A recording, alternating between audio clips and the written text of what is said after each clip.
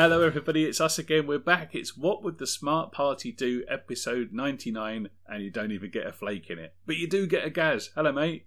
Hello Baz. How's it going? It's alright mate. It's all good. Here we are again in our recording room of role-playing shenanigans.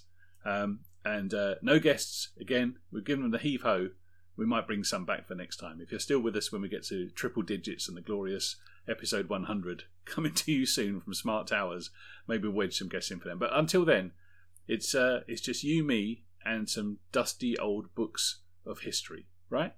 Yeah, absolutely. I'm just back from the Seven Hills Gaming Convention up there in Sheffield, and the theme for this year was historical. And I did get some grief off one or two people for my games not being historical enough. But I pointed out that some of them were quite old. So I think what we should do this time is talk about games from the 1970s. Because if that's not historical, I don't know what is. People argue with me at the weekend, but I think that's true. Where's the previous century? That sounds like history straight away. We're not talking about games set in the 70s either, are we? We're talking about games from the 70s. The initial wave of role-playing games, the ones that got this grand folly of ours launched in the first place. Yeah, it's like 40, 45 years ago. If that's not history, I don't know what is. But I was alive, so that makes it feel really, really not good. Oh, God. You're a historical figure, Baz. Think of it that way. I am an artifact of the past, as my wife often tells me. Okay. Right, well, no, I'm up for this. I think it would be valuable, because we spend a lot of time looking at the newest things and getting excited about Kickstarters and the pre-production PDFs of glorious new editions of things that we like, and actually there's a glorious old history to this hobby, and there was a time before podcasts, before internet forums, and well, before the internet for that matter, there was a time when there was only a couple of games in town. And what was it like back then, Gaz? Were you a whippersnapper of the 70s, or was the 80s more your first decade of gaming love? The 80s was really my first decade of gaming love, to be fair. Although I was alive in the 70s for most of it. And everything was in sepia tones. Yeah, I think that's... it's always something that I've got like not a tinge of regret, but a little thing in the back of my mind that I wasn't quite there at the start. I was alive in 1974 when Dungeons & Dragons came out, but I kind of would have liked to be about 10 years older, so I was playing it as well when it came out, in a way. Doesn't make any difference at all now, of course, but it just feels like I should have been there from the start.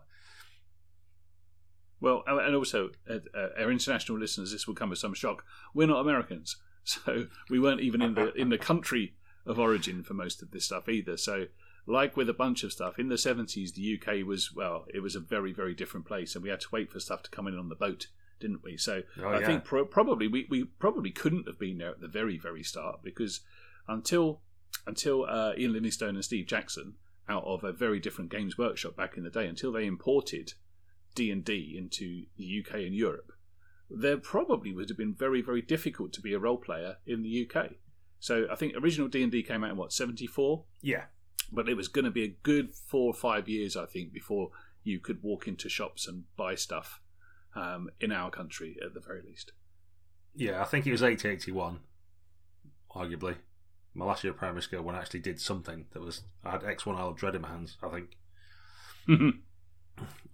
So that's probably a little bit after the games we want to talk about. But I think we're venerable enough that others look upon us, the young whippersnappers of today, look at us as the old grandfathers of the game almost. There's few people that are older than us I'm playing, just by virtue of the hobby, I think. So we're going to start with Dungeons & Dragons, aren't we? I think people might try and go back to chainmail and other things, and other precursors, and talk about all kinds of things that could be considered a role-playing game. Let's not get into Delos RPG again. That was quite enough of that dragging me. But let's stick with 1974 as the starting point. And there was only Dungeons and Dragons. Yeah, bonkers. And it's really, really peculiar to think of a world that doesn't have Dungeons and Dragons in it. And that world absolutely existed. And for a very, very, very, very long time, I'm going to say up until... Well, there was a bit of a spike in the 80s, and then I think we're in the middle of a spike now of mainstream acceptance. This phenomenon has never been much more than a cult craze at best. So it was never the big sort of cultural sweep that sometimes we think that it might be. I mean, it's 50 years to build up a brand with D&D, but from the off, it was a bit of a soar away success, but on its own terms. I mean, it invented a whole new genre. And video gamers of today, you have levels and hit points thanks to this game. Those things didn't exist. Imagine a world where levels and hit points and experience points just didn't exist. So they all came from the imagination of a couple of guys over in America. And that original D&D, I mean, I was slightly too young for that as well. I was born in 1968 and got my start in gaming in, well, I think it was the first year I went to secondary school, and I reckon that was 1979. And that would have been September 1979, so we're right at the death of the decade. But that still feels like in the UK we were around for the sort of first wave of thing. But in that time, D&D had already spawned a few, well, they would have been imitators. In the nicest sense of the word, they had to have been imitators at that point. And I don't think anybody knew that this was going to go on to spawn what it did. No. I mean, we could probably run several episodes just on D&D, but I feel like we've done it enough justice in recent times, having spoken to some of the current designers and that sort of thing. But yeah, I thought it was interesting. We sort of did a tongue-in-cheek seminar at Dragon Meet this year, didn't we? And saying, is there a little bit of D&D DNA and everything? And I'm not sure everybody took the seminar of the spirit with which it was intended. But I think it's true to say that it did kick everything off. I don't think anybody can argue that other things have existed in Vampire without any knowledge at all that D&D was around or its precursors. It's definitely the start of it. Yeah, when you think about, if you try and define a role-playing game by what you see happening when people play it, and I know that there'll be exceptions to this, of course, we get that already, but broadly speaking, you'll have a bunch of players and you'll have a games master or a dungeon master, it would have been called back then. And that was a bit of a weird thing, to have one person kind of like the umpire and the storyteller and the referee and the host all in one person, but not actually in some ways playing the game. And then a bunch of other people who were playing as a team. I mean, it just wasn't Monopoly or Cluedo from the off. And you think about some of the practices that happened, like there was no board. We might have had some graph paper and maybe some lead minis, but really no board. And the bit that always blew my parents' minds when I tried to describe it to them when I was starting out in the hobby was that it didn't have any end. There wasn't a winner or a loser. That's true. Now, every role-playing game still does that thing, don't they, where they try and define what gaming is. But that little list of no board, no winners or losers, a GM, and the game can go on forever. I thought those were like magic rules, because no other game had ever had that. Up until then, it was Connect 4, games of gin rummy with your grandma, and maybe a game of Risk. Maybe if you were feeling quite fruity and you knew someone who was sophisticated and older. But family games were just, they were not this. They were not this at all. So it totally invented a whole new category of stuff. And some games had to come along quite quickly afterwards to do something different within that. But at that point we had statistics and polyhedral dice and a GM and adventures to go on and advancement. And they're still there in games getting released in 2019. A brand new game will come out. I think you played Mothership, wasn't it, this weekend? That's right, yeah. And it's got elements of all those things, if not all of those things. It's still from the same template 45 years on. Incredible. Yeah, and one of the other games I played, which is OSR style, is Owl Hoot Trail, which is cowboys, but with a sort of D&D system, and you have orcs and elves and stuff like that in it, which segues me nicely into 1975 with an explosion of at least 4 games on the heels of Dungeons and Dragons, one of which, produced by Gygax and Brian Bloom, was Boot Hill. Yeah, never played it. Which is coming. Have you not? Oh, wow. No. Well, with the northern contingent of the Smart Party, bears down Pete et al. I'll have to get you talking to them over a whiskey, because they played no end of Boot Hill. I had no idea. I mean, I like cowboy stuff. I like it a lot. And I probably waited till Deadlands before I got my proper cowboy stuff on. It's I mean, don't forget, mate, I was a school child in 1979. I couldn't just go and buy loads of stuff. Boot Hill was there, but I probably picked up one of the other things you're going to have in your list, and cowboy gaming just passed me by a lot, despite, I'm going to say that as a young lad, I watched all of the cowboy movies, because there was only 3 channels on the telly in the 70s, but they were all on Sunday afternoons. True Grit, Magnificent Seven, you could reel them all off. Those were brilliant films. There was a lot more of those around than there was of, say, fantasy games with parties of adventurers going into dungeons. That didn't really make it onto Sunday afternoon telly in my house. It was all Second World War and cowboys. Yeah, exactly. So, well, not just films. You had the Alias Smith and Jones, and High Chaparral, Bonanza, all that kind of stuff. I'm not exactly sure on the years of which came when, but there's definitely a surfeit of cowboy-based stuff, and that gave certainly young minds at that time the chance to kind of relive those shootouts, the high noon type shootouts and stuff like that. I think to this day there's still like a big folder somewhere in one of our attics that's just like a telephone directory full of dead characters, because there was a mark of it was like just the sheer number of characters that died, whether it was a shot Big 50 buffalo rifle or a gunfight in a saloon or something like that. But that was probably a different way of playing, because in D&D, like you tried like anything to keep your character alive and clung to those D4 hit points you got as a wizard at first level, like life itself. But that was like straight away a different way of doing something, and that you didn't really care as much about your character surviving or going on a mystical quest. It was more about the visceral action there and then, and replaying what you saw on the TV screens. And right. I suppose the other thing about it as well is it uses 2 10-sided dice as percentiles, and that was like a core of the system. So we've already moved away from a D20 with the next publication to come back from Gygax. So if you imagine with D&D, you first of all get that full set of dice, but really just using them for damage, and you roll a D20 for most things, or hit points or whatever. But there was so much more that could be done with those platonic solids. It was interesting to see straight away a different type of rolling dice for a resolution mechanic, I think. Yeah, and that's and once you've got a second game out, then you are a games company. And TSR, which doesn't exist anymore, and there have been books written about TSR, good books too. I'd recommend Playing at the World by John Peterson if you want the absolute skinny on the history of the hobby.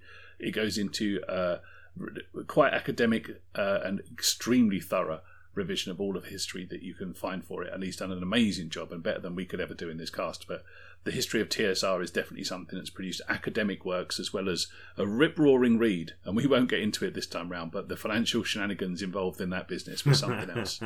And but Gygax has at this point then he's got a games company and 2 games out with his name on the front, which is 2 more than anybody else in the entire history of humanity has managed by this point. Absolute rock star.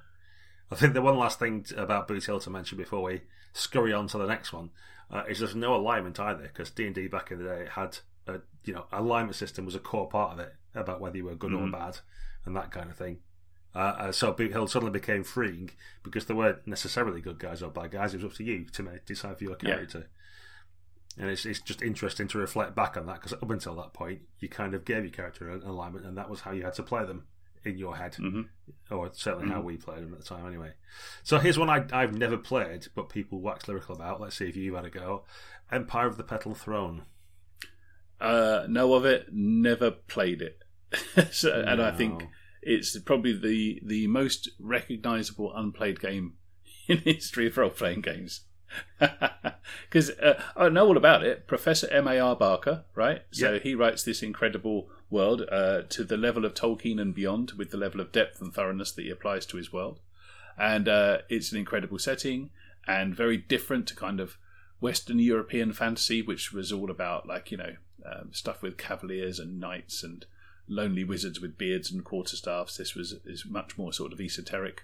And I know that it had a following early on, but then I've never ever seen a copy of it available for sale. And it's come out in loads of different revisions since. And I know that people do play it, and I know that there's a really good scene, a bit of an underground independent scene, really, for people who still play EPT. And I reckon there's probably some gaming groups who started back then and are still going. But that game's always been an absolute bitch to buy. I've never been able to pick up a copy. It's always been either rare or expensive or both. And I'm just... I feel like there's a big gap in my gaming knowledge, and it is Empire of the Petal Throne. Everything I know about it, I read in White Dwarf. And that's it. Yeah, I'm pretty sketchy. I know there was a combat-oriented board game called War of Wizards that came out, and I think I played that. I'm pretty sure it's card-based mechanics, and I played it with my 2 friends, because it was one of the games you could play with 3 people, and we were like 3 wizards all fighting each other. I think. Yeah. I might be remembering a different game. I don't know. I know there's lots of Tecumel fans, which is the kind of world, I guess, but there's a funny accent over the E. I'm not even sure if I'm saying that right. It feels like one of those games that's kind of like, I don't know, it's for people who smoke French cigarettes or something, who've got a certain niche or a certain sophistication of a certain thing, that a refined taste perhaps or palate. I don't know.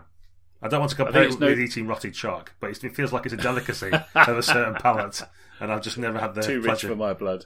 Yeah. Well, it's notable for having a setting, because of course Dungeons and Dragons only really had a default setting until Greyhawk came along. But as a game that was packaged really based on its setting, so that was the start of all of those massive 300-page hardbacks that are crusting up game store shelves as we speak. Of here's my imaginary world, and everything you want to know about all the cultures and the basket weaving and the travel times and all of that kind of stuff. So it really set a precedent for that much. I do know that. I'd like to play in a game of Empire of the Petrol Throne. I really would, but my goodness, I get the feeling it's like Glorantha on steroids, and I have enough trouble getting into that. So. I think it's responsible for a lot of fantasy heartbreakers. I think give permission for later people to come and do it. I don't know. So we've got D&D, which is ostensibly a fantasy world, I guess. We've got cowboys. We've got this brand new setting in rich micro detail. The obvious thing to come on the back of that is On Guard, a role-playing game set in 17th century France, because that was the niche that was missing. Yeah, exactly. But this is a good game. This is a really good game. It is actually good, yeah. Yeah, On Guard is good, and I to this day don't know why there isn't more of this kind of stuff around. Apart from that, we've had to wait for, I suppose, Lace and Steel maybe, but things like Seventh Sea first time around, which was trying to be a swashbucklers game at the same time as it was trying to be a pirates game. I don't know why we haven't got more musketeer stuff. I was talking earlier about how we saw a lot of cowboy films growing up as kids. My favourite films of that era were the Three Musketeers and the Four Musketeers, the Richard Lester films. Correct. Yeah. That had Michael York as D'Artagnan, and the late great Roy Kinnear bumbling around on a donkey as Planchet. So those were incredible films, and that's what I wanted to do in my role playing games, was have sword fights on a frozen pond and have Faye Dunaway come and like poison me in some horrible way, and just there weren't. You didn't get enough of that playing D&D style games. It was the one thing that I couldn't really do with my D&D rule set. I couldn't get that kind of sword fighting stuff going on because it was much more about magic. It still is to this day. Yeah. So I couldn't really get into the thrust and parry stuff that I wanted. So On Guard was, I think it's notable because it gets into that Alexander Dumas kind of swashbuckling sense of adventure that I still yearn for in my role-playing games. So although being very, very, very early, and I think probably overlooked because it was going to get trampled to death by the other big games that were around at the time, it was a good thing to have. Yeah, and it's like been reprinted or 4th edition rather, as recently as 2005, which I think was last decade, but was actually 2 decades ago. But to say it came out in 1975 originally, to get another spin out 30 years later is pretty good going, actually. Yeah, it is. Yeah, it's still worth a look, I would say. I think On Guard is an overlooked classic. Yeah, I agree. I think probably what was a relative big boy at the time, although it seems to have faded somewhat, and although come back a little bit recently, Tunnels and Trolls was kind of another big one of 1975, which was Ken St. Andre of Flame Buffalo fame, and it just took. It was a bit like D&D, but less serious, I guess is like the elevator pitch for it. It had spells like Take That You Fiend, and called them all kinds of daft stuff, and had weird and wonderful adventures, and you did everything by rolling a bunch of d6. Mm-hmm. It seemed to simplify things, take them less seriously almost, but had cool stuff like Lynn Stanforth art, certainly a black and white sketch drawings. I remember from the colour of a couple of the adventures in the internals as well, which were really evocative. And I've got, I don't know, I'm in two minds about Tunnels and Trolls. What do you think before I start going off down a rabbit hole somewhere? Well, to get the real skinny on this, hop over when you finish listening to this podcast. Go and listen to the Grognard Files. Our mates over there have done a good couple of episodes on Tunnels and Trolls, and really insightful ones as well, with the guys who wrote it and some big fans of the game. And I know it's got its adherents. My opinion on Tunnels and Trolls has formed very early on because it was, but for an accident, it could very well have been the first role-playing game I ever played. And I missed out on that by, I don't know, bit of 5 seconds. So Let me take you back to like September 1979. Yeah, please do. So, I was a young whippersnapper then. I'd just gone to secondary school, so I'd gone up to big school, and I'd moved house as well, just the other end of my village. But it was me and my mates from primary school had gone up into the big boys' world, and I'd spent my entire youth running around in the fields of Essex, because it was all fields then. Basically watching cowboy movies, watching Three Musketeers movies. But what me and my mates used to do for fun as little boys and girls was we would pretend to be in Second World War skirmishes in the fields. We'd use sticks for Sten guns and throw bits of mud at each other and yell grenade and all of that kind of stuff, and just disappear all day and come in when our mum was shouting across the fields at night, like everyone did in the 70s. It was glorious. So, but what we did was we called that game just generically War. Yeah. That's what it meant when you were Tommies and Jerry's and we went out to play War. And we did that for 8-9 hours a day. And with no structure to it whatsoever. So it's a bit like in the front of the role-playing games when they go, do you remember those kids used to play, like Cops and Robbers? But it's like that, but with rules. So when I found out going to big boy school that there was a war club, and it was called that, a War Games Club, it was. And I signed up for that immediately with my friend Nick. And and I genuinely thought that I would push open the door, and all I could think of is, how on earth are they going to, run around with mud grenades and sticks in a classroom? Because classrooms aren't that big. I mean, we used to use whole fields and rivers and make dams and stuff, and be basically camping out for days. I don't know how they're going to pull this off in the history room. And so when I walked in and saw loads of blokes from the sixth form with scientific calculators and loads of bits of paper everywhere and bits of cardboard, and you could have heard a pin drop, I thought, are we in the right room? Yeah. And my mate Nick said, I don't think we're in the right room. So we stepped outside and looked at the front of the door again, and it said War Games Club. So then we went back in and went, oh, it must be it then. And one kid had pushed past us on the way in. So we said to him, is this the War Games Club? And he went, yeah. And he walked in front of us, and he took the last spot at the Tunnels and Trolls table. So because then I had to find someone to look up from their GM screen. There were 3 games going on, and one of them was legitimately a war game. I came to find out later, with miniature soldiers on a overturned Subbuteo pitch. So they were pushing Napoleonics around or something like that. And there was 2 tables doing the newfangled role-playing stuff. I later found out the wargamers in the corner were getting really snarky about it because they had a legitimate wargamers club, but like all war games clubs in the late 70s had been taken over by this new fad, and people were playing Dungeons and Dragons instead. So anyway, I got this GM to acknowledge me, and he said, I think there's a space over there, and that's where I saw the fellow who pushed in front of me sit down, and that I found out was a Tunnels and Trolls game. So I missed my seat at that one. He goes, well, I tell you what, roll up a character for this one and you can play in my game. And he handed me the Advanced Dungeons and Dragons Player's Handbook, and I went off with my mate Nick, and we went off to another table and rolled up a character. And that was my first experience, was rolling up a character for Advanced Dungeons and Dragons. But if it hadn't been 5 seconds difference, I'd have sat down to play Tunnels and Trolls. And all I could think was, well, at least I got to play the advanced game. So, and that coloured my opinion of TNT for years afterwards. Yeah, because it just looked like the comedy basic game for kids, and I wanted to be with the big boys and the studious ones and the ones who were doing A levels, and it just looked all sophisticated and grown up. And I might not have been chucking grenades at each other and shouting "Gott in Himmel" and "Han Hock," but I got introduced to role-playing games, and it was magical and amazing. And that meant that, just like everybody else, I can say D&D was my first game, but it very, very nearly wasn't. And that Tunnels and Trolls game, I remember they did a lot of laughing, which seemed to break the mood entirely. I'm not sure what that was doing in the War Games Club.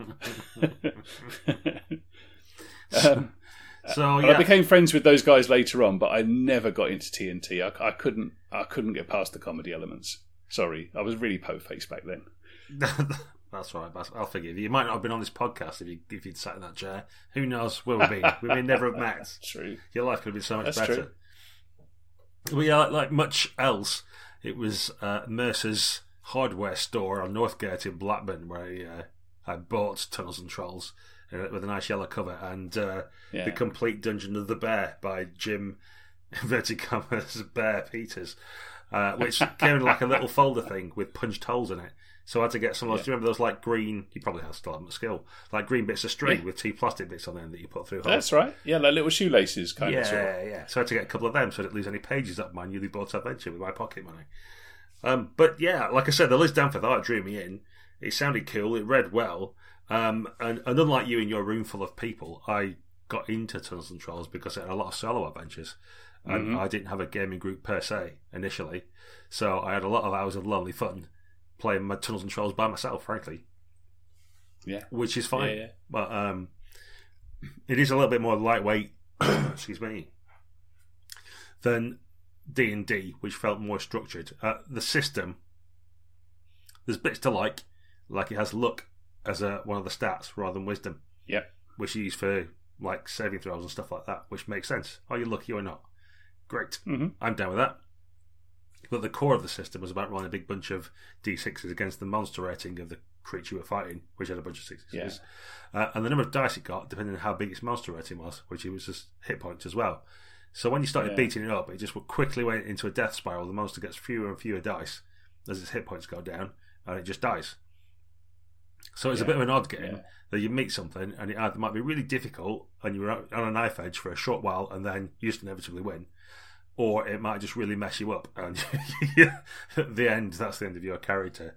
So I did kind of like TNT, but even then, to my gamer brain, something told me, like, this is wrong. There's just too much of a death spiral in this game, and you can't play it out with excitement. Yeah, I've come back round to play quite a bit of TNT in my time, actually, and there is lots to admire about it. I like that the character sheets were absolutely tiny. I mean, there's not much to it, realistically. No, positively. I kind of bounced off the idea of playing a pixie and all of that kind of stuff. It was quite happy to have a pixie and a bugbear and a demon and a dragon as an adventuring party. And I think what's notable about Tunnels and Trolls is that it's clearly, and you can tell from the name, it's clearly a reaction to D&D. So I think it was maybe, arguably, the first game that was written once D&D was out there. So D&D invents the genre. TNT is the next wave of, like, okay, I've seen that, and I know that Ken St. Andre will say that he looked at D&D and thought, well, I could do that better. Yeah. And who could blame him for that? And loads of us have continued in that vein ever since for the next 40-odd years. So Tunnels and Trolls is a reaction to the main event. And for its time, it was a plucky little contender and went for a very, very long time, and still has its players now and its adherents. And I see Mercenary Spies and Private Eyes is backing Kickstarter, and that's the same engine, same company. Yeah. So it's still trucking along. And you know what? It's taken me a long time to get to this sort of place, but I think I probably would play Tunnels and Trolls again now as a one-shot. If I saw it at a convention, I'd give it a go, and I think I'd enjoy it for what it is. Whereas at the time, I thought all of the stuff that's appealing to me about this hobby is just I'm not seeing it over there with the comedy game. And I was far too much of a snob about it. I readily admit that now, but it put me off playing that and Toon and Paranoia and all the other comedy games ever. I've never really found them funny, so don't do those. Yeah, I think for my money, Tunnels and Trolls isn't like Toon or Paranoia and stuff. I think it takes itself a little bit more seriously. Yeah. Although, like you call a spell, take that you fiend, you set it, you stole that a bit. But I don't think it intentionally tried to be hilarious, if you know what I mean. No. Whereas some of the games say that they I think it's Mm. just light-hearted, I would say. Maybe. I don't know. That's fair. But I got my Tunnels and Trolls came to me in the form of Grimtooth's Traps. Which was a very early supplement, which I loved reading. Yeah. They were ingenious. I mean, stupid things. You wouldn't put them in real adventures now. You wouldn't have any players left after 5 minutes. But they were really ingenious. But they're presented by Grimtooth himself, and he was just drawn as a cartoon. So I always thought it was a bit comic booky because it was, really. Well, I offer you to as comparison then from 1976, Bunnies and Burrows. Yeah. So the alliteration and the ampersand are running rife in the hobby by this point, aren't they? So half the games out are called something and something. Innovation. But this was great. Okay, let me take you back to the 70s, to the 3-day week, and to the Sex Pistols, and to everybody smoking on the tube stations. The other thing that happened that will scar any of our generation, mate, Watership Down. It absolutely scarred me for life, right? And every kid saw that at some misguided head teacher thought this would be a good thing to put on at school. watches all the primary school kids running out there sobbing because there was like swear words in it and myxomatosis and carnage. The digger scene. And, oh, yes. Yeah. Oh, man alive. Fiver. No. So I couldn't play Bunnies and Burrows. Plus, it had the word bunnies on the front, and it just, again, wasn't serious enough for me. It didn't have advanced written on the cover at this point, mate. It probably wasn't going to get a game out of me. That's right, yeah. I didn't go anywhere. I was just kind of like mentioning it in the, if we're talking about whether games are comedy or not, I think just the title of that just put me right off straight away. Now, I've played quite a bit of Pendragon in my time. Yes. But there's a game called Knights of the Round Table, which I've, in a little bit of research, discovered, but I can't find anything about it apart from the fact that it was vaguely Arthur's Camelot and you use cards as a mechanic. Okay. I just thought I'd run it past you and see if you heard of it.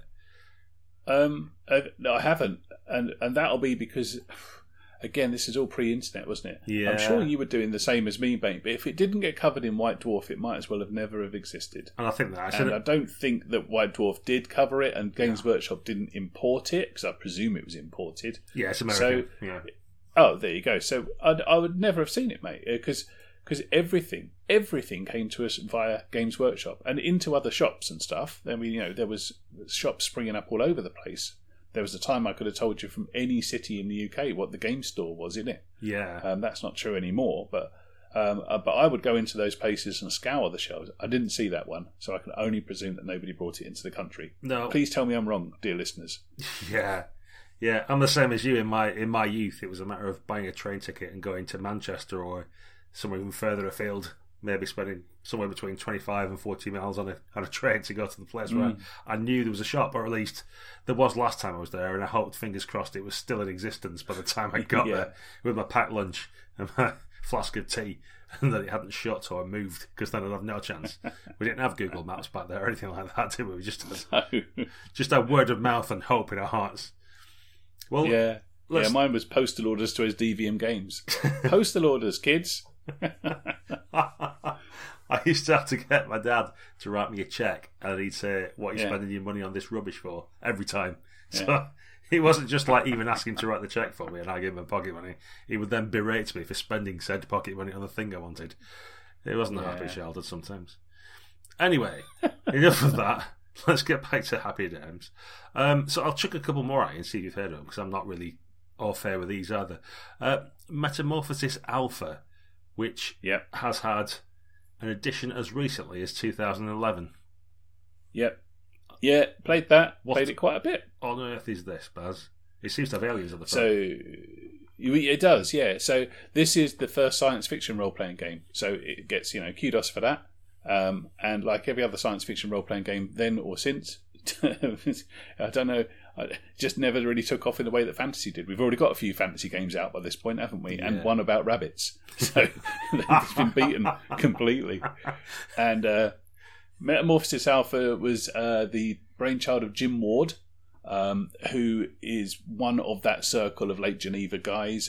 You might know him. If you spell his name backwards, it becomes the name of a spell in AD&D. Drawmage's Magic Summons. So it's Jim Ward backwards, fact fans. Anyway, Metamorphosis Alpha is about a giant spaceship called Warden, and you are like a colonist on this giant spaceship, and you've been in a deep freeze for so long that everything inside it's gone mutated, and the plants chase you down the corridors and stuff. So it's not strictly sci-fi generic as D&D was to fantasy. It's very much about a single concept, but quite a good, decent concept, and quite weighty, I suppose. And it's kind of a bit post-apocalypse, I suppose, and it has never really gone away. It's come back loads and loads of times, like all those original TSR games have. Whether that just be put into Dungeon Magazine as a supplement, or whether it's come out in its own new box, or its D20 version, it's never completely gone away. So for a game that doesn't really appear to have a lot of legs, it seems to have a lot of legs. Well, I know why you heard of it, and that's because it was reviewed by Ian Livingstone in White Dwarf 1. There you go. So that'll be why you... in a sign of things to come, he printed some of his own additional rules as well. So this is where homebrew started and hacking games straight away. Yeah. Here's my review of this game, and then here's why it's wrong and some more rules. Well, yeah. For me, it failed the comedy test as well because it was mutations was an immediate reason for people to go. I'm a living cactus. Oh, are you though? Oh god, yeah. I was just too po-faced. I feel really bad about this now. It feels like I've never had any fun in my gaming. I do have fun in gaming, genuinely, but never because the rules tell me it's got to be funny. And Metamorphosis Alpha had that veneer about it as well. So yeah, I was a bit elitist about it. Gave it the swerve early on. Yeah, don't worry. In another game year, we've got the hard sci-fi game that Brock coming. So you've got that to look forward to. In the meantime, though. Monsters! Exclamation mark! Didn't buy it. No. Exclamation mark! It's from the same team that did Tunnels and Trolls, so it's Ken St. Andre. Yeah. Danford did the art. Jim, inverted commas, Bear Peters. I don't know why that amuses me so much, but I don't know why either. It feels like it's someone who's made their own nickname up. It doesn't feel like everybody else calls him Bear. It feels like he's going around calling himself Bear and hoping people take it up, and they do. Please. Is that like when our mate Pete calls himself Maverick and we all laugh? So no, you're not allowed to give yourself a nickname, mate. Yeah, maybe. We've got wrong nicknames for him anyway. Yeah, okay. Well, we'll move on from that then. I don't even know what it is. I've just seen pictures on the internet and I know it's from the same guys. I feel like we're failing in some ways. We're about to get to the good stuff. Because they did Starfaring and some other bits of Flying Buffalo, and I think it was just like you say, unless it came over, unless it was successful in America enough that people bought it in the UK, we're not going to have encountered it too much, are we? But I think the next sort of biggie, something that people still play to this day, I know that for a fact, Chivalry and Sorcery comes up next on my list. Yes. Yeah, so because the world was crying out for another fantasy role-playing game at this point. Absolutely. So one with an "and" in the middle of the title as well, but crucially, no alliteration. Yeah, so. That's where they brought them all, wasn't it? It was something and something, but starting with different letters. Yeah. So, I mean, again, you've played Pendragon since. So this is Chivalry and Sorcery was another reaction to D&D, and people had all kinds of reactions to D&D. So Ken St. Andre thought, I can do this better and it will be easier to play. I think he wouldn't mind me saying that. He went for an easier version of D&D. Chivalry and Sorcery took the opposite approach of thinking, it's not realistic enough. And from my memory, it was insanely in-depth and sort of spawned a bunch of games that were just they're almost impenetrable. But that was taken up as a challenge by some of the physics students who were playing in the War Games Club that I was still attending. Because it was, and I must admit, I mean, there was no women or girls, they would have been at that point. There were no female gamers at all in our school or in my entire sphere of knowledge. Just none. And the boys were of a particular bent, I suppose. Yeah. They were sort of studious and specky and spotty and not great on the whole social skills thing. Proper nerds, of which I was, pleased to consider myself one, realistically. Just was. And, we weren't like, the popular kids or anything else like that. It was just like you see in the movies with the whole geek stereotype stuff. And Chivalry and Sorcery meant that if you liked your medieval history and you liked to know about pauldrons and nose guards and that kind of thing, this was the game for you, and you could actually use your Texas Instruments scientific calculators to some use. So, not for me. It wasn't my game. Again, I didn't have the money to buy all the things I wanted to buy. That's a fact. That's true. And I didn't. Chivalry and Sorcery would have been a big, luxurious, expensive thing to get, and I knew I didn't have the knowledge to be able to get the most out of it. I wouldn't have been able to sell it to my mates. Yeah. Did you play the hard stuff like that then? Because you always liked a bit of history, if I remember rightly. Yeah, so it was intriguing to me. I think the thing is, at the time when I was playing games, it was kind of like partly on the way to school, partly on your knee in assembly, and at lunch times while people were trying to kick footballs at you because you were the nerdy kids in the corner and not the sporty kids who were kicking footballs. So anything that involved large amounts of effort and writing and notes keeping and stuff was just doomed to failure, especially during winter when it was lashing down and everybody had to try and tie their anoraks together to protect the GM screen. Yeah, it was just too much. I don't want to say bean counting, but just too much stuff to do to keep track. Where you could play D&D and everybody knew what they were doing, basically. So I think Pendragon's where I really started getting into that kind of thing. But it is interesting again that it's another game that was like, influenced by sort of 12th century medieval France or something like that, which seems to be getting a lot of a look in the early 70s. And I guess that's probably something to do with the literature and stuff that game designers were reading, because they probably weren't like now. There's just this mass of fantasy, like 10-part series, and you've got Game of Thrones on TV and all this kind of stuff. I guess back in the 70s, you're just coming off the back of a lot of pulp, and it was a lot of pulp sci-fi and things like that, and cowboy books and all that kind of stuff. But I guess where you got your fantasy stuff from was things like Musketeer books and that kind of thing. So there wasn't as much fantasy, just generic fantasy out there for people to dive into. So I guess the sort of inspirations they had for writing the games was based on real novels rather than your stock fantasy. Not that I want to. Yeah. I don't want to denigrate fantasy authors now, but I just feel like there's a much broader feel now than there was back in the time in the 70s. Yeah, culturally, I mean, all of you kind of D&D came from all kinds of places, didn't it? But Lord of the Rings and Michael Moorcock among them, and there's a tension between those two. But it came out of that kind of the books that you would get from the library back then would have been like your children's illustrated classics would have been Robin Hood, Ivanhoe, that kind of thing. Yes. Really, Don Quixote. I mean, what we called classics now, and they were classics then. But they were a little bit dry, and they were kind of written by grown-ups for kids rather than with kids in mind. They were educational, almost, I suppose. And some of the games that were coming out around that time had that feel about them too. They either silly and cartoony, like your Tunnels and Trolls, or they were a bit sort of like, good for you. Like Chivalry and Sorcery felt a little bit like, like it's improving your mind somewhat. Yeah, I think it felt I don't know. It maybe felt a little bit academic for me, or yeah. And I think it got a crap review in White Dwarf as well, if I remember. Oh, that killed it. Awful review. So, but I might be mistaken that with Man, Melee, and Magic, because I remember there was two sort of fairly similar kind of games, and they didn't get through the open box treatment very well, right? Because they weren't made by Games Workshop, so they didn't get good scores.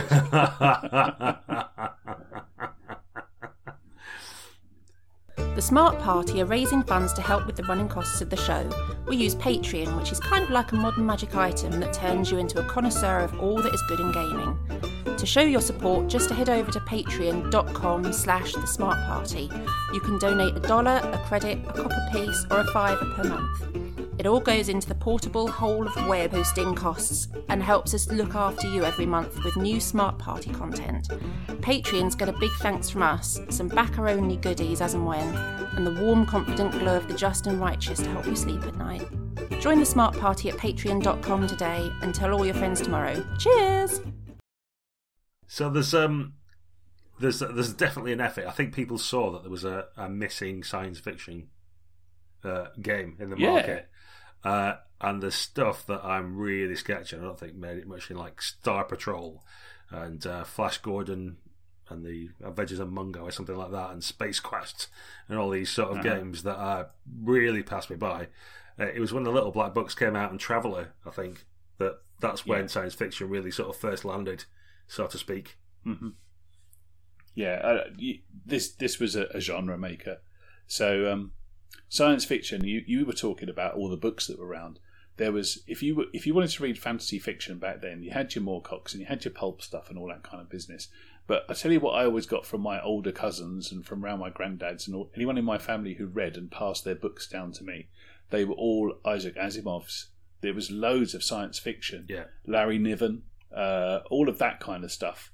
And some of it went way back to the 30s, 40s and 50s, but there was still a really big tradition of science fiction writing, which, to be honest, if you held a gun to my head now, I'd rather read a science fiction book than a fantasy book, realistically. So that was kind of deep and ingrained, and because there was no fantasy around, not really. So when Traveller came along, I was absolutely bowled over by Traveller, and I dropped some serious money on it really early on. And I'll tell you what got me first, mate, and I'm sure I'm not alone in this, the cover. All black, one red line horizontally across it, and that beautiful, brilliant bit of text about Free Trader Beowulf. Yeah. It was just awesome. it absolutely summed up everything you wanted from it was just worlds of imagination. Pull open the box, it's just D6s which looked all sciencey compared to the big colourful polyhedrals with crayons on it that D&D gave you, and 3 little black books which just looked like the sort of thing you could drop into your school bag and just study. Almost no art at all, which is bonkers when you think about what a modern role-playing book looks like. And unfortunately, it was like reading the instructions to a VCR. And I have tried hard to enjoy Traveller over the decades. I have tried really hard to enjoy Traveller. Traveller does not make it easy to enjoy it. I know there'll be loads of you out there now who play Traveller and love it and think it's the best thing ever. I always found it hard work. And unfortunately, or fortunately, depending on your perspective, Star Wars came out. And I'm old enough to have gone and queued up for Star Wars and watched it in an actual cinema. And I know that people say you can do Star Wars with Traveller, but you can't really, can you? Not really. And unfortunately or fortunately, depending on your viewpoint, Star Wars was what I was hoping for, and it absolutely delivered at the cinema for me. And when I went back to Traveller, and I can't remember which one I got first, they may as well have been as different from each other as Boot Hill was from Metamorphosis Alpha. They just didn't generate the same kind of things at all. And much as I like generating characters and making characters fit onto 3 or 4 lines of an exercise book, there was nothing to them. The idea of playing a 35-year-old was just why on earth would I ever want to do that? And now that I'm 50, I'd love to be 35 again. Yeah, what you wouldn't give her. I used to think Logan's Run was a good idea and people should be killed at 30. I know. Yeah.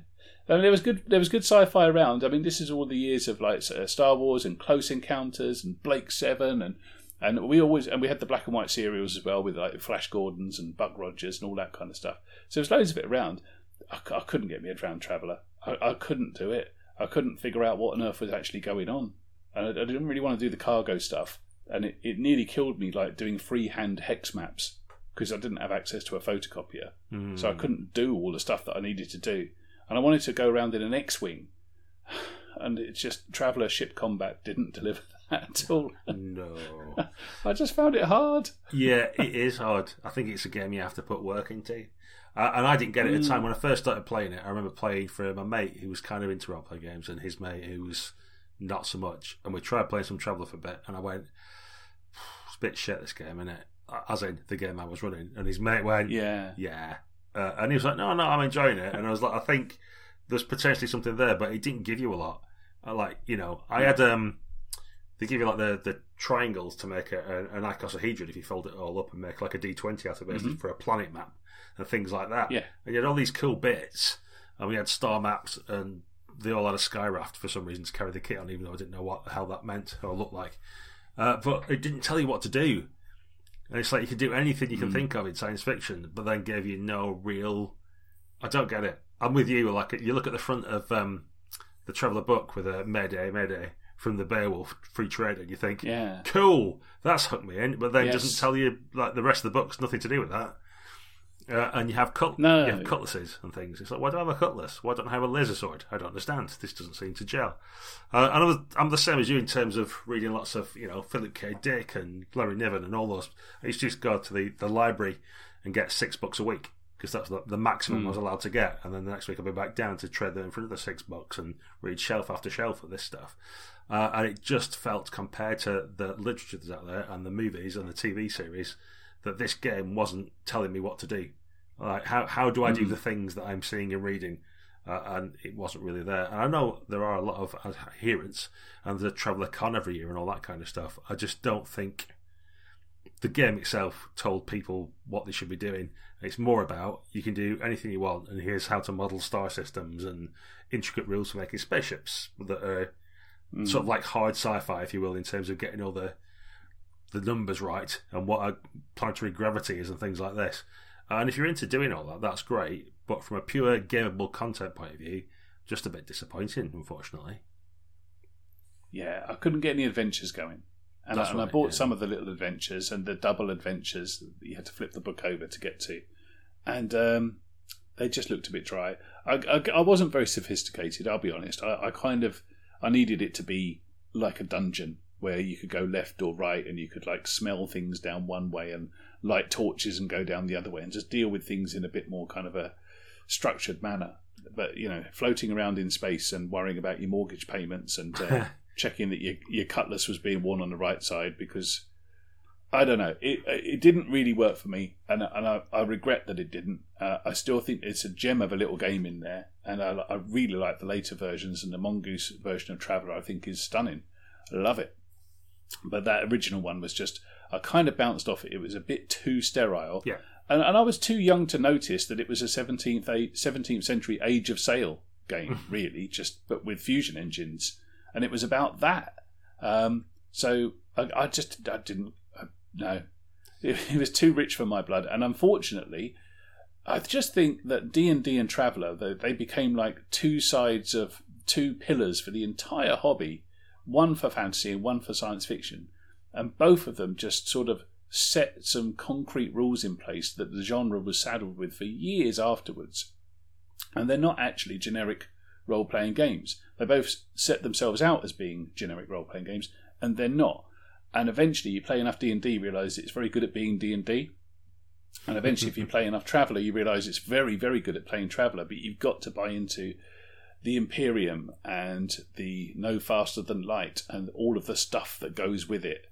The assumptions, they're so baked in that you couldn't... I don't believe you could play Star Wars using the Traveller rules. I couldn't anyway. I couldn't get a Han Solo out of it no matter how I tried. No, I was trying to eat soup with a fork. I mean, you can do it, but like do something else instead. I think is it Elite? It was the old game. It's Elite Dangerous now. But yes. Back in there when it was just just a black screen with white lines on, which represented a space station and a ship, and you had to try and navigate it and wonder why you're rubbish at flying. Largely because the user interface didn't let you see what the hell was going on. It was just dots on the screen.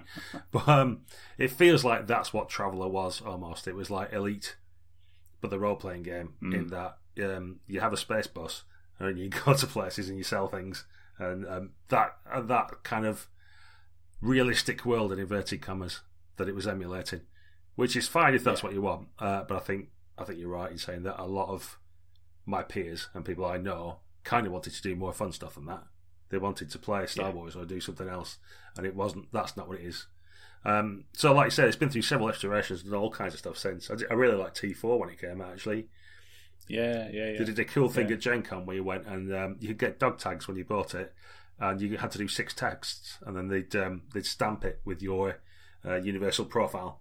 So it was like how much weight you could lift and how long you could hold your breath for your endurance and things like that, and a little IQ test to mark your IQ score and all these kind of things, and see if you could juggle to get a dex score.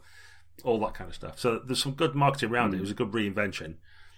But yeah, like most of the adventures I played that were good with a GM, I could have played it as a fantasy game and run a ship instead, as in like a sail ship. Yeah. So, yeah, I know there's a lot of adherence, but I think it just, in and of itself, I don't see where the cool stuff is. I think it's just a vehicle for doing a certain type of game. But they are. Yeah, we couldn't get any scenarios generated, and we couldn't get any campaigns going, and it just fizzled for our games group. And we all tried really hard. Sure. Okay then, let's move on. Have you heard of Bifrost? Well, only from Thor comics, No. because it's the name of the bridge that leads to Asgard. But as a gaming production, nope. No, I hadn't. It was by a UK company though. That's why I bring it up. Oh, okay. And it was, yeah, it was in White Dwarf as well, apparently. I'm just reading now. Okay. There's nothing like research for this show, is there? As you get to listen to us live and look stuff up on the internet. It is nothing like research. Well, it had rules for like character creation, combat as you'd expect, magic and all that kind of stuff. And you travel between different planes, apparently. But no, that's one that completely passed me by. I think this podcast is largely going to be for us to ask the listeners to tell us what these games are. Do write in. It certainly is. And send us information about what all this stuff is. So what you will have heard of then, let's move on to things we might be on slightly firmer ground with. Gamma World. Yes. Now, for years I got this mixed up with Metamorphosis Alpha. I wouldn't be surprised if people still do that. They borrowed heavily. Because they feel like... Yes, and Gamma World was about mutant animals running around on a post-apocalyptic Earth. Yes. But Gamma World sounds like the name of a great science fiction property. And but then you think, oh, hang on, oh no, it's post-apocalypse, really? And I suppose that is sci-fi, isn't it? But for me, sci-fi has to have spaceships, and Gamma World didn't really have that. It was about being a mutated badger instead, or a rabbit. And it could be our world in Traveller, couldn't it? It's one that you might visit at some point. Could be, yeah, it could be. So, I mean, I never really got into Gamma World for that reason, because, again, comedy. So, I didn't really want to be a porcupine with a grenade launcher, although now, that sounds like a great thing. Where do I sign up to be a porcupine with a grenade launcher? Have to buy the miniatures. Yeah. Yeah. But, I mean, I got into Gamma World with 4th edition D&D, so, like, less than a decade ago. And that version of Gamma World really appealed to me. But like all of those TSR properties, it keeps being revisited and brought back as a kind of an antiquity and a kind of a legacy mechanics. And like, I bet everyone remembers the glory days of playing Gamma World. I think this was big in America. That's all I can put it down to. With a lot of this stuff, it just didn't translate. I'm sorry to Bifrost. I missed out on everything you had to offer me. I'm really sorry, because I was reading about Gamma World and Metamorphosis Alpha, and I did know that it was in Dragon magazine, but Dragon magazine I never liked as much as White Dwarf. It was totally different tone and just didn't get it, and it would often talk about things that you couldn't physically see. Yeah. Couldn't get them in my shops. That's right, yeah. So, yeah, I mean, Traveller came across, again, Games Workshop brought it across. I bought the deluxe set, but Gamma World, I mean, it was for TSR, so it would have been available. A bit like Gangbusters and stuff later on, or Top Secret, but no, just no.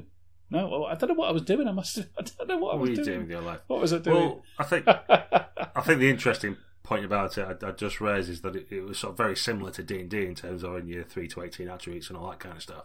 And it does make me wonder, when we were sort of trying to tease out of our D&D designer guest somewhere a few weeks back about a science fiction D&D game, whether this haunts them or something, because it feels like this is the D&D attempt at a science fiction game, and they're giving it a setting and they've made it seem cool and you can do all this crazy stuff, and it didn't, like, it's got its adherents again, but I don't think it really went anywhere, certainly not like D&D did, or some of the other games. So I'm wondering, perhaps, has this burned people for years to come when you try and do science fiction, that you'll get a small core of people who absolutely love it, and the majority of the gaming community sort of go, meh.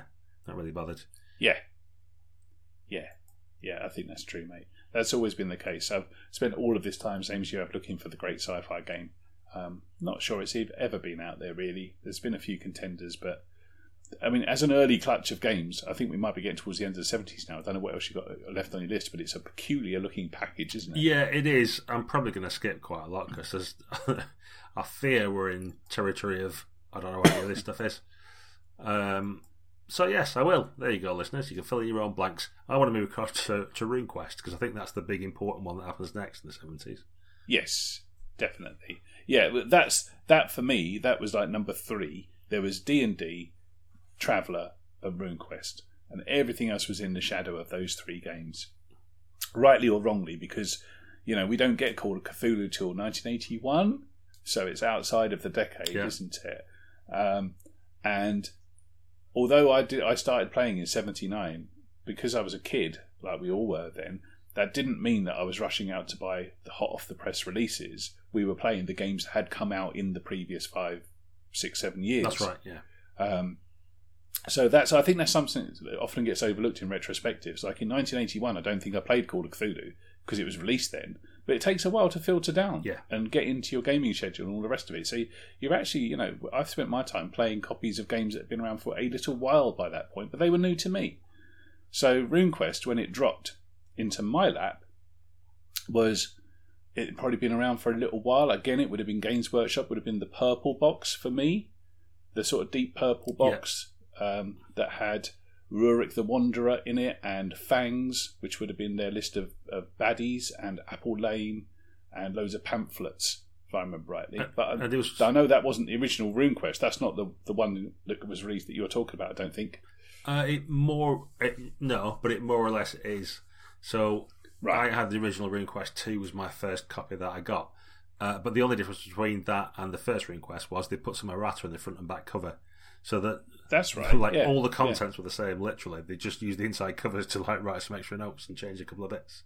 Okay. And I'm pretty sure those rules went into that purple box that you were talking about. It wasn't until Avalon Hill got hold of RuneQuest that it started to change and became RuneQuest 3 and it had fatigue points and things like that. But I think pretty much in its early iterations, it was more or less that sort of 1978 Chaosium game as was, with kind of like a character sheet that had like not dot matrix, but instead of like lines for which you wrote your skill, it had like dot dot dot dot dot dot and stuff like that. And that's it. Literally, we done on a typewriter and then photostated and put it in a book. It was that kind of hand put together sort of thing. Like RuneQuest was really good. It was like my second big renaissance. It was kind of sixth form when I really got into it, I think, and that was when one of the guys I knew then, his older brother, had played it with his mates, and they handed down loads of stuff. So we even had some of the like hard to get lead miniatures and floor plans and these books that were well thumbed and falling apart and super sellotaped up to try and keep them together. But all kinds of good stuff like Culture Prax, which is still one of the best role-playing supplements that's ever been produced, in my opinion. I mean, obviously, we're still like we're 40 years later, so the time has worn on it. But I think for the idea and content and vision of producing a source book like that was really good. So RuneQuest was good as well. I think you mentioned before about some realism, and I think it tried to do that with the fantasy tropes in terms of you had hit locations, and you only might have like 3 hit points in your arm, and a broadsword might do a D8 damage, so you could easily get your arm chopped off. Without, and you didn't like level up. It wasn't like D&D where like by 10th level you could jump off cliffs, even though that's a bit silly and Jim shouldn't let you do that anyway. But RuneQuest was, you might have 4 hit points in your arm by the time you're a rune lord, so it was always dangerous, and really brought the myths of the gods and things that walk the earth into the game itself, and had a whole weird and wonderful background, largely due to Greg Stafford spending time smoking peyote in Nevada, I imagine, or somewhere like that, and being in sweat lodges. But it was something. It was good to see another fantasy game that was properly radically different than D&D. Yeah. I bought it, and I really wanted to get into it. But what became apparent to me quite early on was that the RuneQuest box set, which was a fairly big investment for me, wasn't really enough to play the game. I was always rubbish at writing my own scenarios, so I always looked for games that had modules. And D&D was brilliant for that, and White Dwarf was brilliant for that, for giving you adventures to run. So I ran everything out of White Dwarf at least 8 times. But even they didn't have a huge amount of RuneQuest scenarios in there. And it became really apparent that what you needed was Cults of Prax and Cults of Terror and Troll Pack and all of those great things that always got...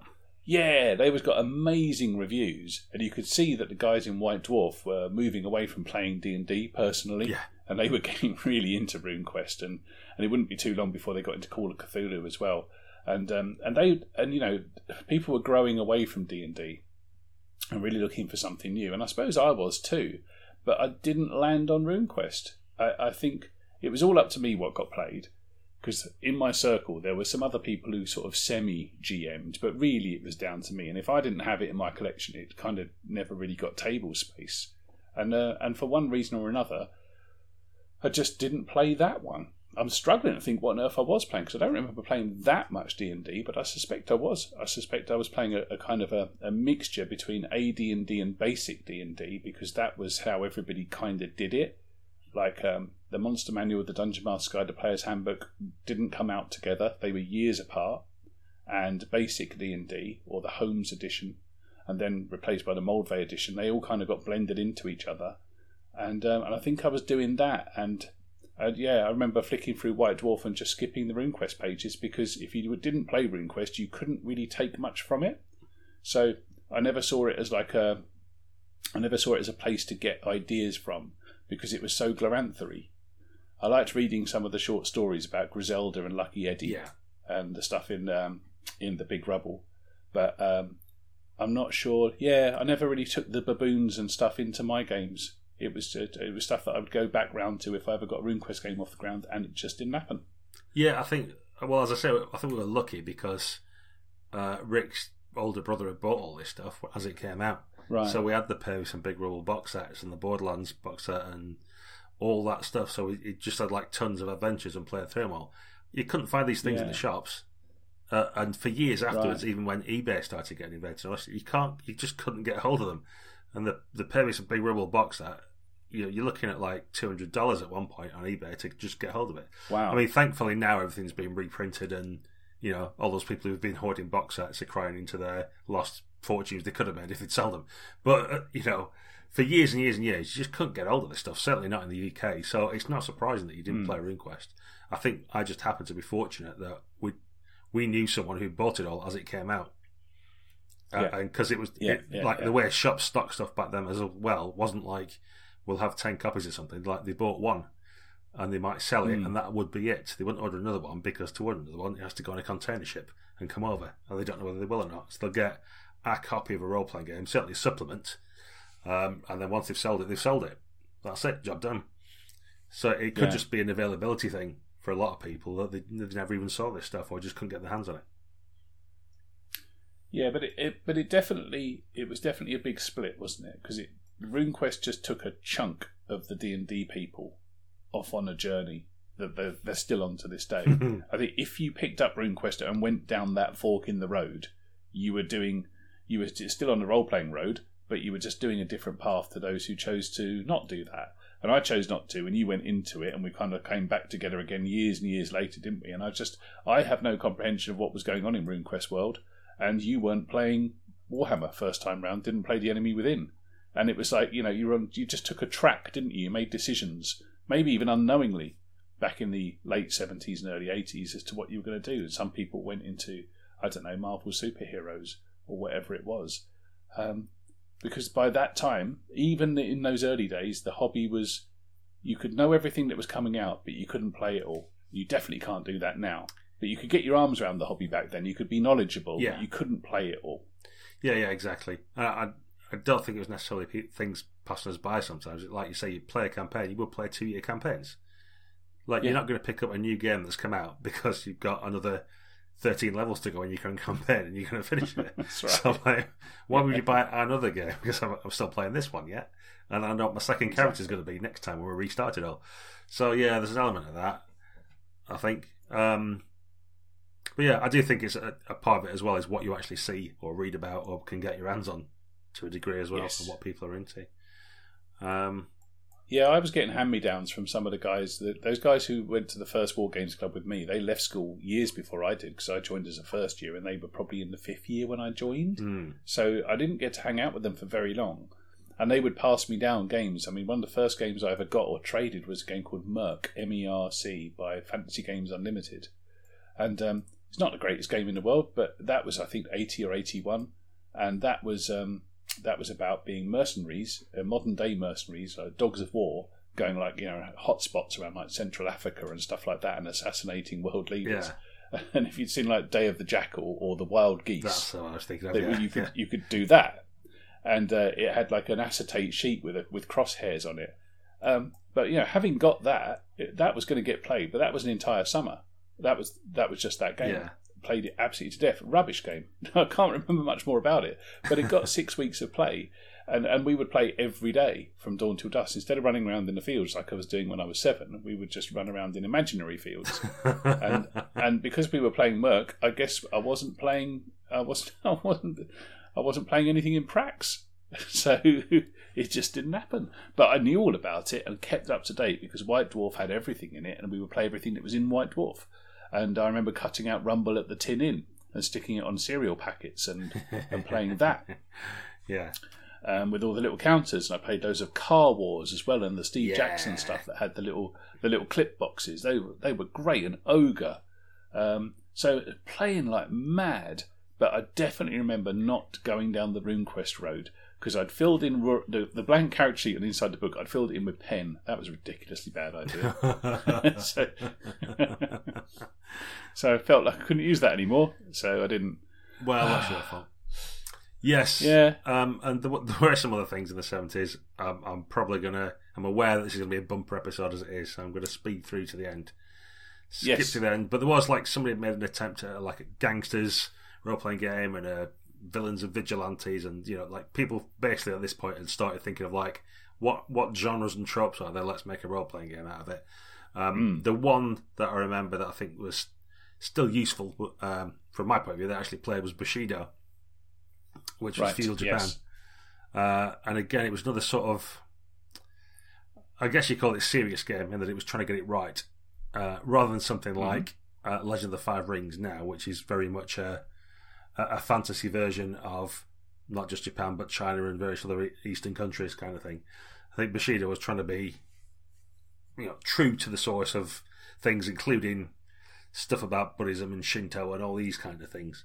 But I don't know. For me, that sounds exotic. I know you're not like massively into the kind of Japanese mythology or anything like that kind of stuff, but for my tiny mind at the time, anyway, it seemed far more exotic and more interesting than some of the science fiction games we've briefly mentioned and other things that just didn't capture my imagination. Where this almost seemed like a sci-fi game to me because it was so different, the world. Yeah, no, that's super fair, mate. Because we had Oriental Adventures for AD&D, and I remember Lands of Ninja, and there was a lot of interest in that kind of thing back then, because again, in the school playground, everyone was being Bruce Lee. That was another cultural touchstone, wasn't it? And I know it's not the same, don't kill me, but, I know it's not, but it was the 70s, and I had no idea about anything, and still don't.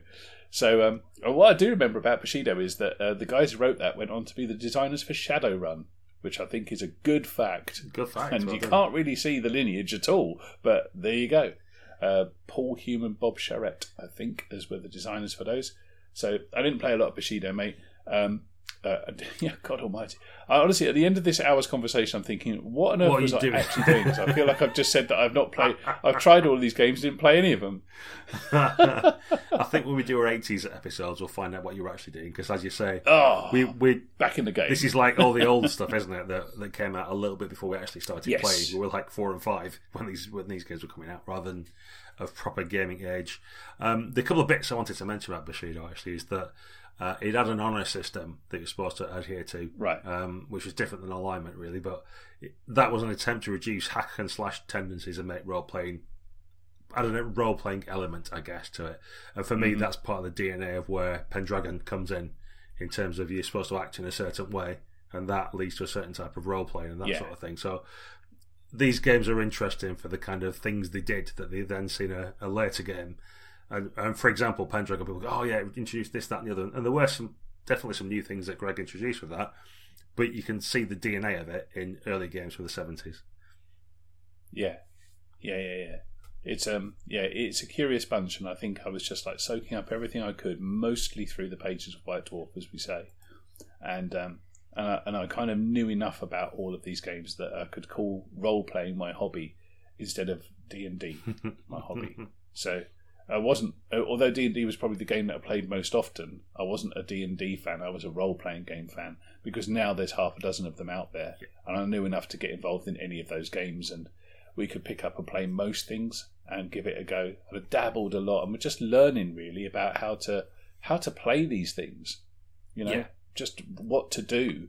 One thing I didn't do enough of back then was just write my own scenarios and write my own campaigns, because I would normally pick up stuff that had adventures, and I got quite good at running adventures, but I'm never that great at designing them, and I wish I'd done more of that back in the day. And I think because of my lack of experience of writing adventures, that's why I didn't get into RuneQuest and Traveller, those two big ones, because I couldn't really figure out what to do with them, and I couldn't afford to buy the books that were going to show me how to do it. But D&D had modules and short scenarios, and I could get them readily and play them. And that's why I think that one stuck, probably. Yeah, that's probably. I mean, and I've always been used to making my own adventures up, so I think probably why I was happy playing some of the stuff, because I could mess around. Although, like I said, for example, with Traveller, I got a bit lost and wished there'd been more for me to run and that kind of thing. Maybe it was partly a factor of that the Tunnels and Trolls days when I played a lot of, the solo adventures. And that got me thinking about what I'd do if I had some players to a degree. And coming up with my own stories, perhaps. Well, that's right, because I mean, if we go forward in time, we'll eventually hit Fighting Fantasy, where we all became solo gamebook players for a while. And there's something to be said, mate, for sort of building your GMing chops by playing solo gamebooks, and TNT was a game you could do that. Good for TNT. because it's a strange mix, isn't it? If you come out of the 70s into the 80s and you're into this new thing just before it goes massive, and the D&D's a cartoon on the telly, and everybody's playing the red box. It's just before that, and who could have known where it was going to go? Because what a strange collection of role-playing games. If you had them all on one shelf, you could fit them all on one shelf as well. Yeah, that's an esoteric collection. And quite a lot of them died, and I don't want to be mean. I think some would have died even in today's market, but it's interesting what people were trying. Like I said, but most of the years of the 80s, there's probably as many games come out every year as there were in the whole of the 70s. Yeah, I'd say so. So that's definitely. Yeah, I don't know. It must have been a really funny time to be around and writing something. You know what I mean? If you decided, I've got a great game, it's based on Watership Down, D&D's doing well, I think this will take off. Like, that must have been a curious thing to do. Yeah, my experiences were that wargaming was a thing. It was, yeah. Painting models and fighting out battles, historical stuff mainly, and then fantasy wargaming was also a thing off the back of medieval style stuff, and that was like really interesting. And then people started putting some magic into it and what have you, and I could totally understand where D&D had come from. Totally get it, because I could see that happening in my village hall, and in the wargame societies at schools and universities and stuff like that. So that turning into D&D made a lot of sense. But the other games were having to bootstrap themselves up and like either do a setting like Tecumel or Glorantha, and they were going for that, and then they were trying to be sort of realistic single player games, or Traveller was trying to model physics, and it was just coming in from a completely different vector. But the D&D one, it just found a home and flourished because I think it grew up off the back of existing hobbyists. So it's a weird one to be the granddaddy of all games, because it just does D&D really well. It doesn't, if you had to start it again, I suppose it's like the motor car, isn't it? You wouldn't invent it looking like it does now, but it's had to iterate on previous things to get to where it is. But yeah, the 70s was bizarre, and yeah, who knows? The hobby could have died at that point, couldn't it? Do you think the hobby could have just completely dribbled away, and it wouldn't have even been a footnote, because it would have been talked about 4 or 5 or 6 years in a part of America, probably around Lake Geneva or something. That's it. Yeah, yeah, I think so. It does make me think about OSR as well. I know that there's very different ways of describing that whole movement, if it even is that. But some people talk about going back as an old school renaissance and playing games like 70s D&D, and looking back at the games that were there then, and even 70s D&D, I don't think that's what they're doing. I think that's what they think they're doing, their recollection or a nostalgic view of that that they want to try and recreate. But if you look at what was actually there and what you got out of it, I don't know. It feels like it is that like primordial soup almost with a lot of it. That you can see the building blocks there, but it's not something you want to build your house of right now. No. Strange times, but the people who were playing those games then became the writers of the games in a few years, and then they were, we'll circle back round to that in another cast, I'm sure. Yeah. But and yet conversely, this takes us I was just going to say, there's still people like Traveller's going strong. For example, there's still people who got to TravellerCon every year. D&D's as popular as it's ever been. Tunnels and Trolls keeps. And Chivalry and Sorcery and various other ones have all got new editions within the last 10 years and may do again. And as you say, Mercenary Spies of Private Eyes has just been kickstarted. And that's... Yes. I like that one in particular. I backed it myself, even though, despite what I said about the TNT system. But it just had a delightfully old school feel to it. And the guys who were doing the Kickstarter, it felt like your granddad doing one. Because they are guys that are going to be 10 years older than us.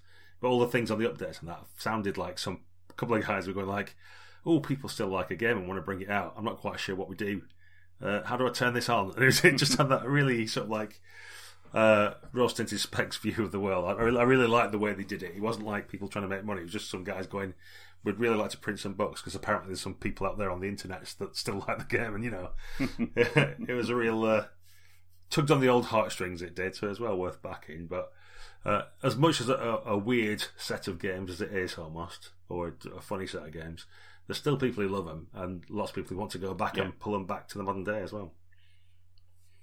Yeah, the trouble is if you go back and get those systems on PDF or however you get them now, what you don't get are those long, glorious summers. That's true. Where you and your mates had nothing else to do, and we didn't have the distractions that the modern world has. Massive distractions, the internet and wives, things like that. So we don't have those times. You can, the stuff you get into when you're 12 or 13 years old is the stuff that will always mean the most to you, whether it's music or your gaming or your pals or whoever it is. And that's like peak being obsessed about stuff time. But you can't have it back, because when you're a grown up, you can never go back to get the package, and it's the package that you need. Because I can't believe that anybody played Chivalry and Sorcery just purely based on the numbers and the words that were printed in those books. It would have been the guys they had round the table and the house that they played in, and the environment and the friendships, because that's what role playing is actually all about, isn't it? It's actually we often think it's about the box sets and the supplements and the dice, and those are just the tools. And those early tools were just ways of nerds getting together to pretend to be other people for a bit, which probably means as much now as it did back then. But back then, if you were a nerd, you really were a nerd. you would get because it was harder. It feels funny as well when you go to a convention, even something like, say, Contagion, for example, which is viewed a certain way because of its affection for Cthulhu and Gloranthan games and stuff like that. So that it feels like an old convention almost. And there you'll get some people arguing about whether Chivalry and Sorcery 2nd edition was best. And you look around and most people don't even know that game exists or ever existed. And you can find little microcosms of people arguing over which of the sets of rules of a game that has been out of print for decades is best. And but that does, I think, like you say, come down to what you played first or what you played at a prime time in your life and therefore have an affection for.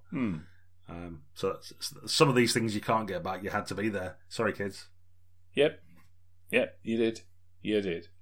Well, good times, mate. And again, we've only just covered a little bit of it. I think depending on where you were in the world and what you were doing at the time is just as important as what was on the release schedule. I guess this little journey back in time has reminded me that although I was aware of most of these things, I didn't get to play all of it. Not really. And I would consider myself a hardcore gamer at that point. That was eating up every spare moment I had, and I had a lot of spare time. So that's interesting. What was I doing? I think I was too busy playing to be a real collector. Spent more time reading White Dwarf than anything, I imagine.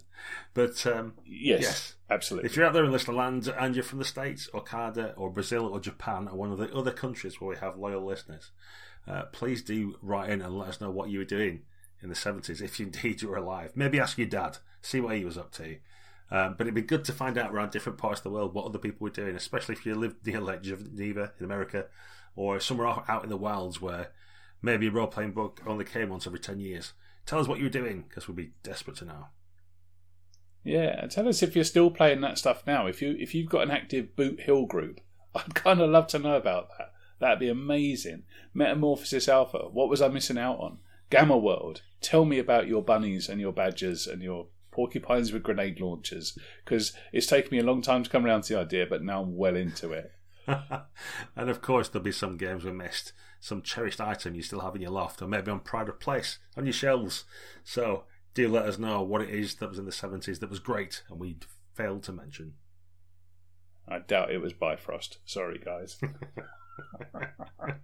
And that wraps up our old man reminisce through times in the 70s and the 99th episode. So we'll see you all again for episode 100 with maybe some special guests or messages of support from both our listeners. And until then, it's goodbye from me.